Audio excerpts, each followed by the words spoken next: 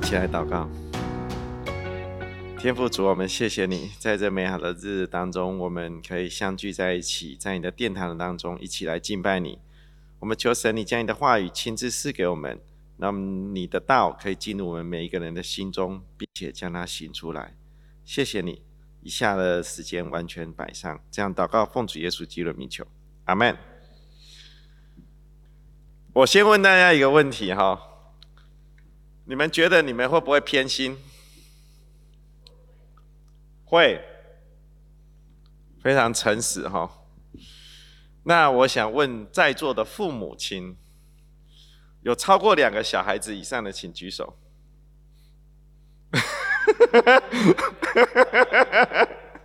不要担心哈，我有2个嘛哈。对，这个问题我问过这个 Ken 主席了哈，所以今天我可能要问一下 Rebecca。你们家5个小孩子对不对？那你们觉得 Rebecca 有没有特别喜爱的孩子呢？今天孩子都在吗？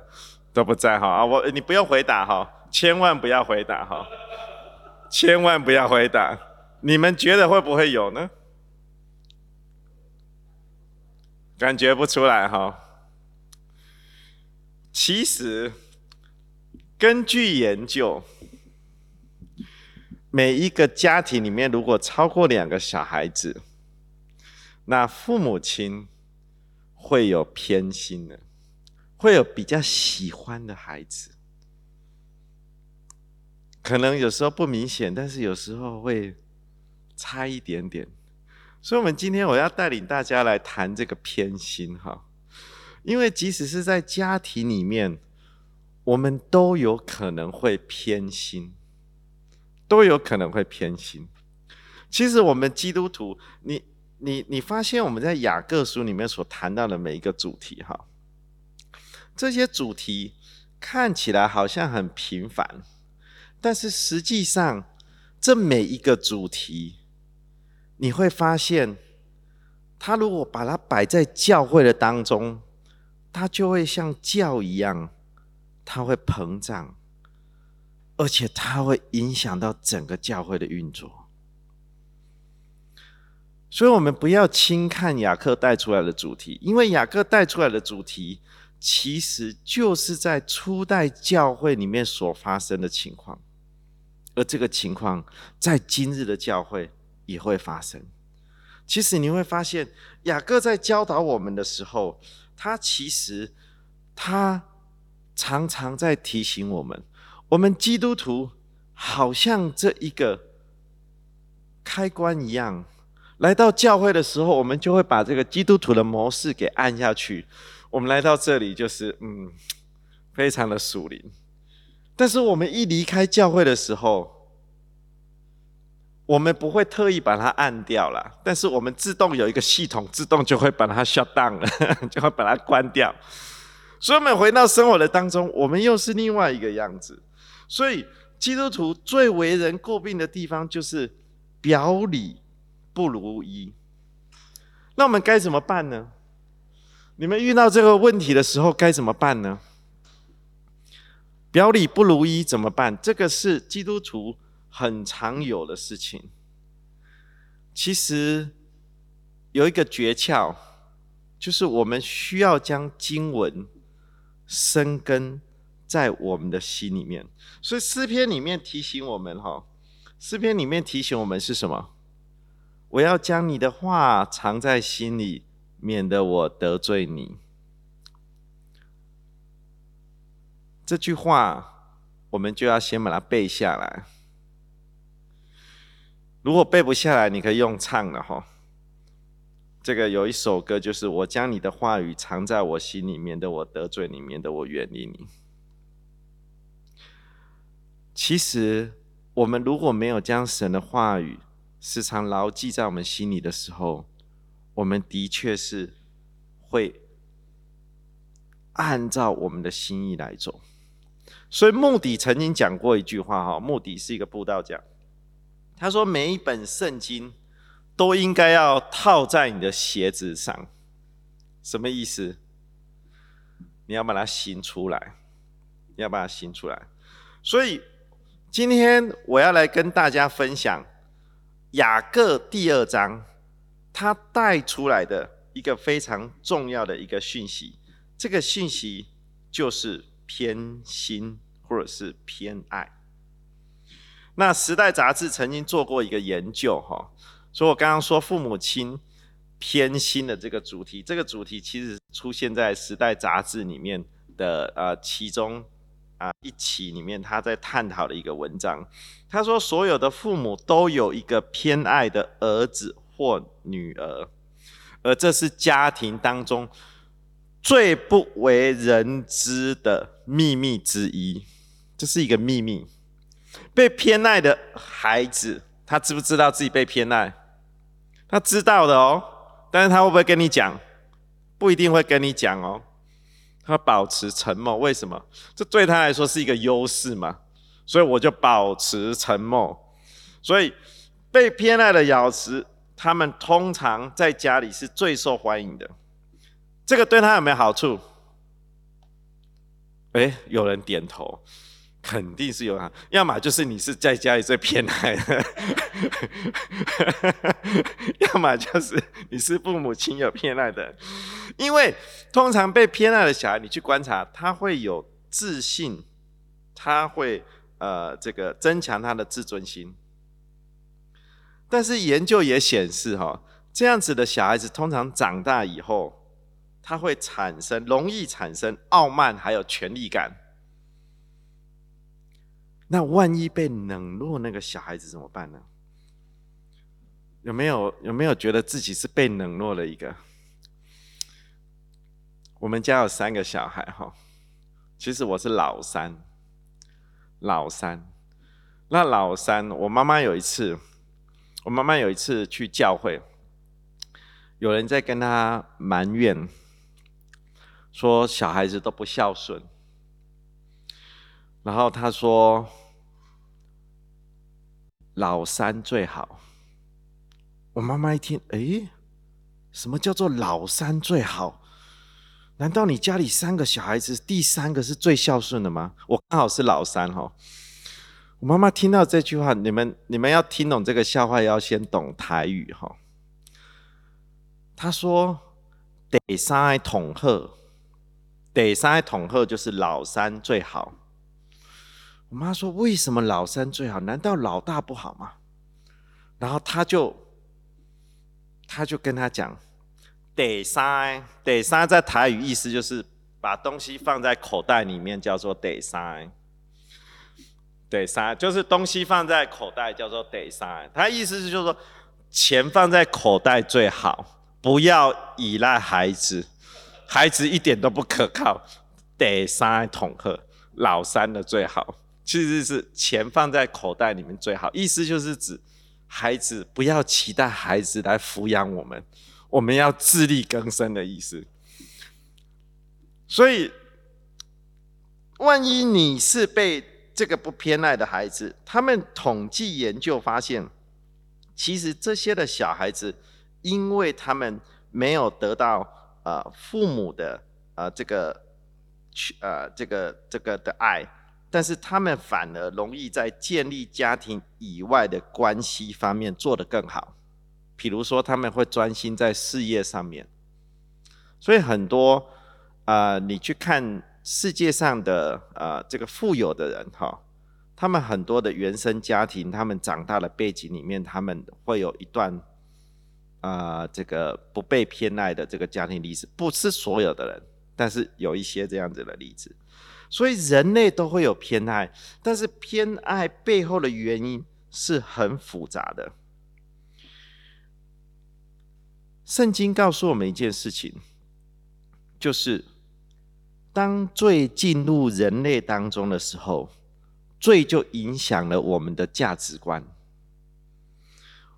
我们看不见生命价值的本质。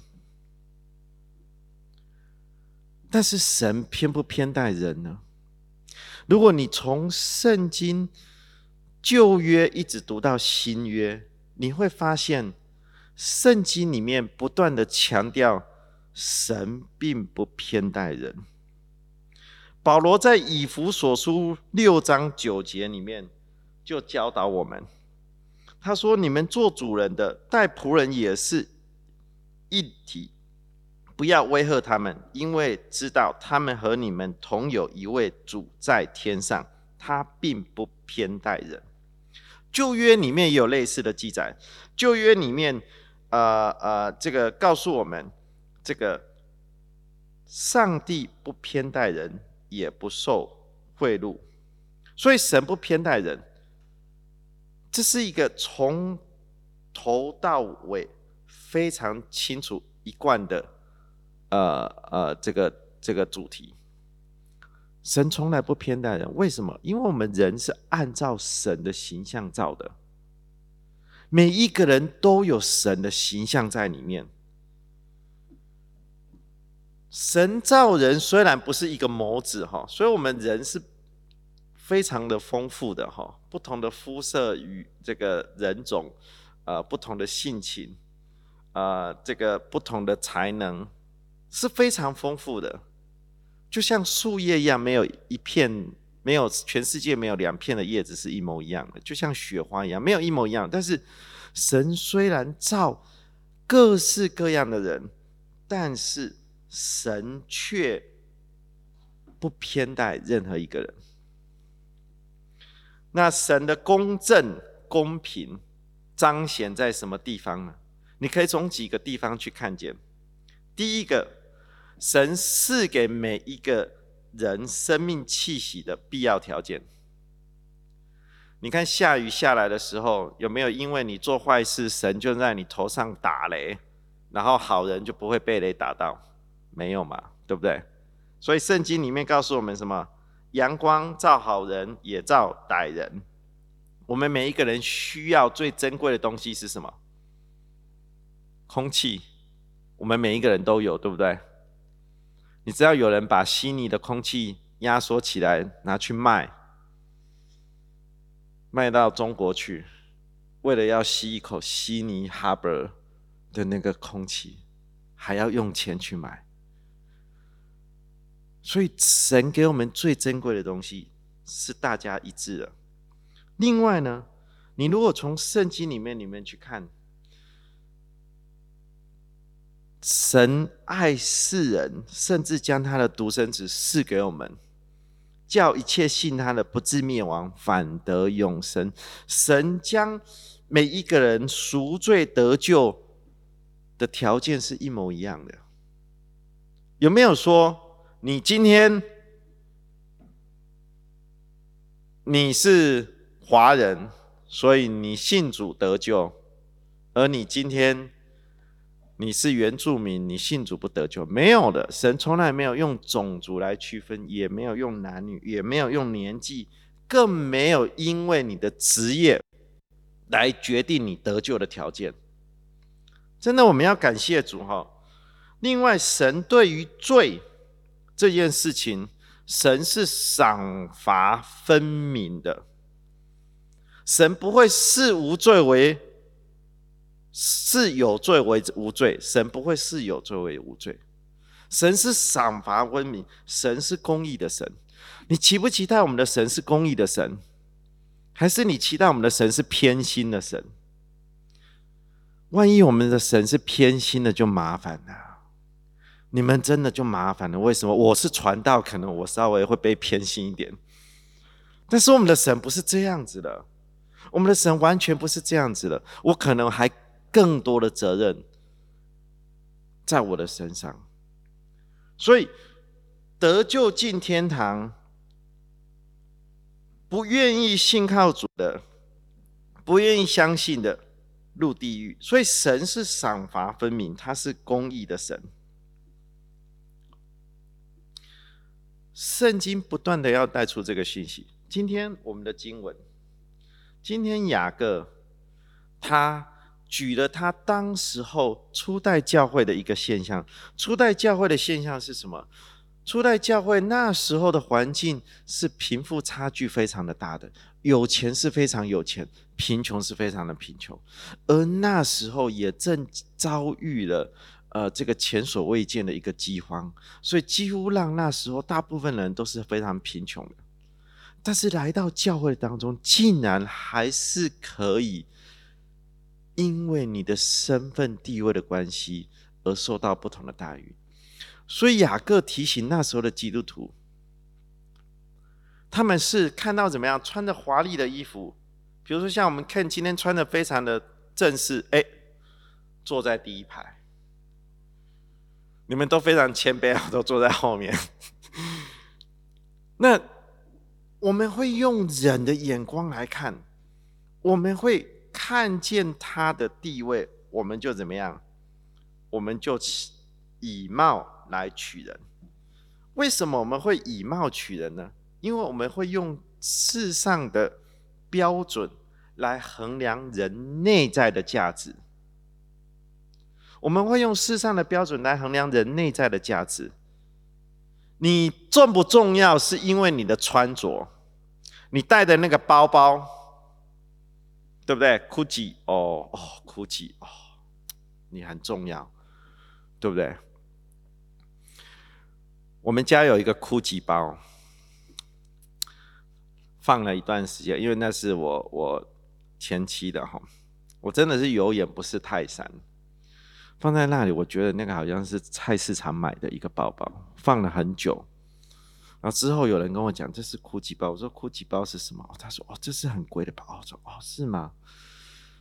所以我们如果用这个来衡量的时候，我们就会失去了神在神所要我们看见的。你知道圣经怎么形容耶稣吗？我们真的要感谢神呢。耶稣不是一个英俊潇洒的人，神不要我们认识神，是因为他英俊潇洒。耶稣在圣经里面被形容，你如果去读以赛亚书，他是被形容为无佳形美容。那个以赛亚书53章2到3节哈。人们看见他的时候，也无美貌使他们羡慕他。他被藐视，被人厌弃，多受痛苦，经常忧患，而且不尊重他。这是耶稣的面貌。那你如果单从耶稣的面貌，你要来认识耶稣的时候，哇，那你永远都没办法认识到耶稣。为什么？因为他无佳形美容，你从外貌来认识他，你认识不到他的。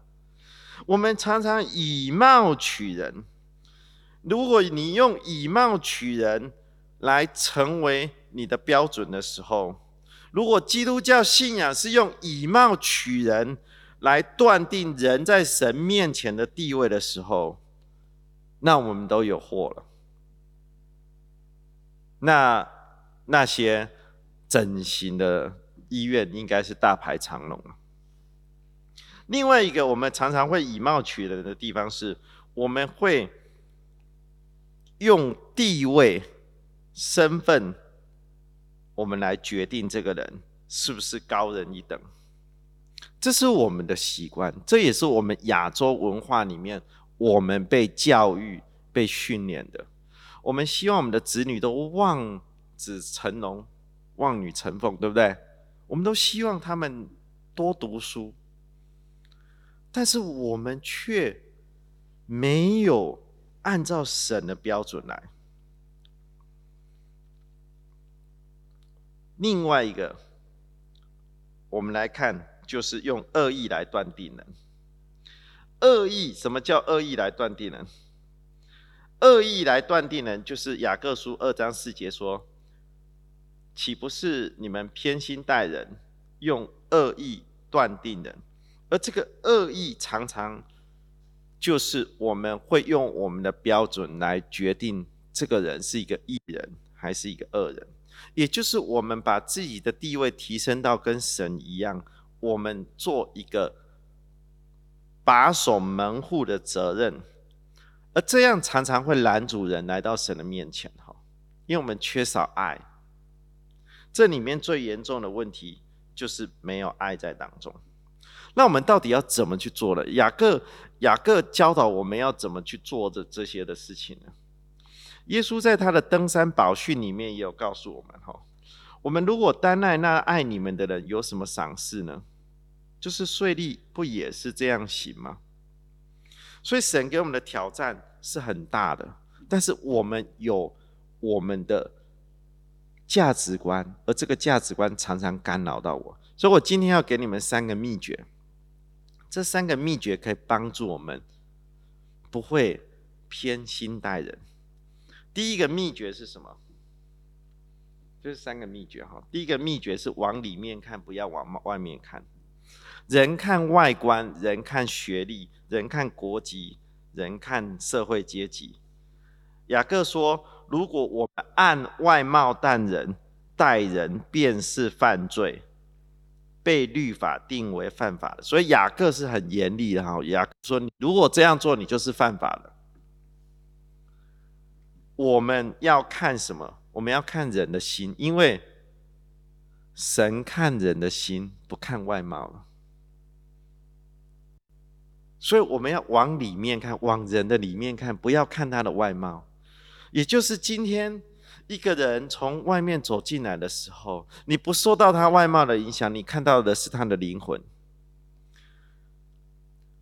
他的灵魂有没有得到拯救？你关心的是他灵魂，不是他的外貌。主耶稣不看人的外貌，只看人的内心。你看，你还记不记得，在耶稣的眼中，那个奉献几个小钱的妇女，主看重的是她的心，她愿意把这小钱放进去。而那些可能更加富裕、更有地位的法律赛人，他们很喜欢自吹自擂，他们的心却离神很远。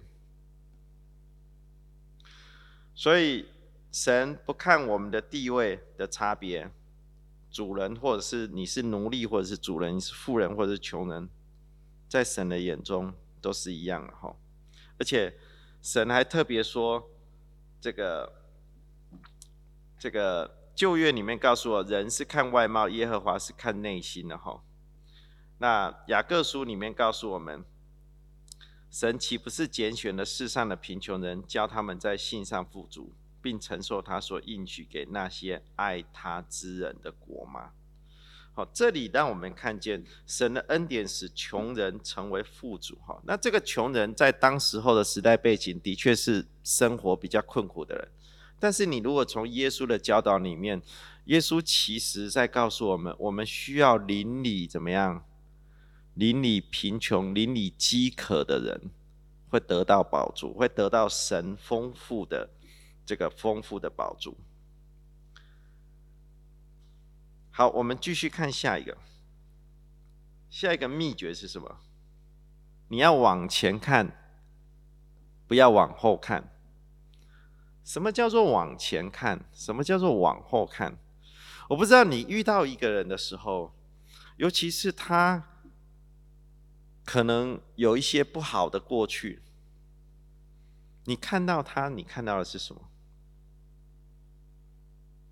你是看他的过去，他也许刚从监狱出来，他也许犯了很多的错，他也许在你的印象当中，他以前就是一个不守法、喜欢走边缘的人。我们会不会常常有这样子的眼光去看一个人，或者是甚至这个人现在可能还在罪当中，你是怎么看他的？这个是挑战我们。什么叫往前看不往后看呢？你要感谢神呢，因为耶稣看人是往前看不往后看的人。你想想看，耶稣在传道的时候，耶稣看彼得看到的是什么？彼得那时候的个性是怎么样子？他是一个很冲的人，他是一个耶稣要被抓的时候，他把刀拔出来要砍人的人。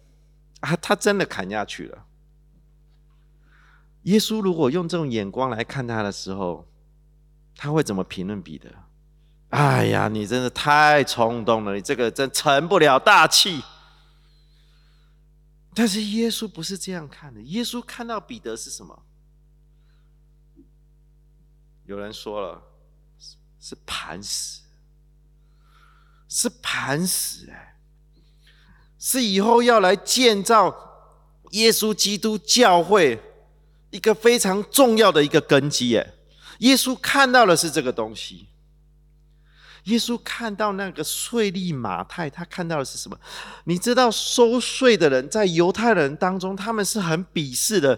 我们身为犹太人，你竟然去帮罗马人收税，他视税吏为狗，这是犹太人，他们把狗当作是歧视的话语。我们狗现在是被捧上天，宠物是被捧上天，但是以前那时候犹太人觉得歧视用狗来称呼他。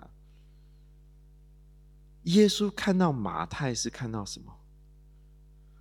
他以后要成为一个忠心的仆人，将主耶稣基督所说的话、所做的事情忠实的记录下来。我们现在读的马太福音是马太写的，这是不是给我们一个挑战？你们看到你们身边旁边的弟兄姐妹们是怎么样子的一个情况？你看到的是一个顽皮的人，还是你往前看，你看到神以后要怎么来使用他？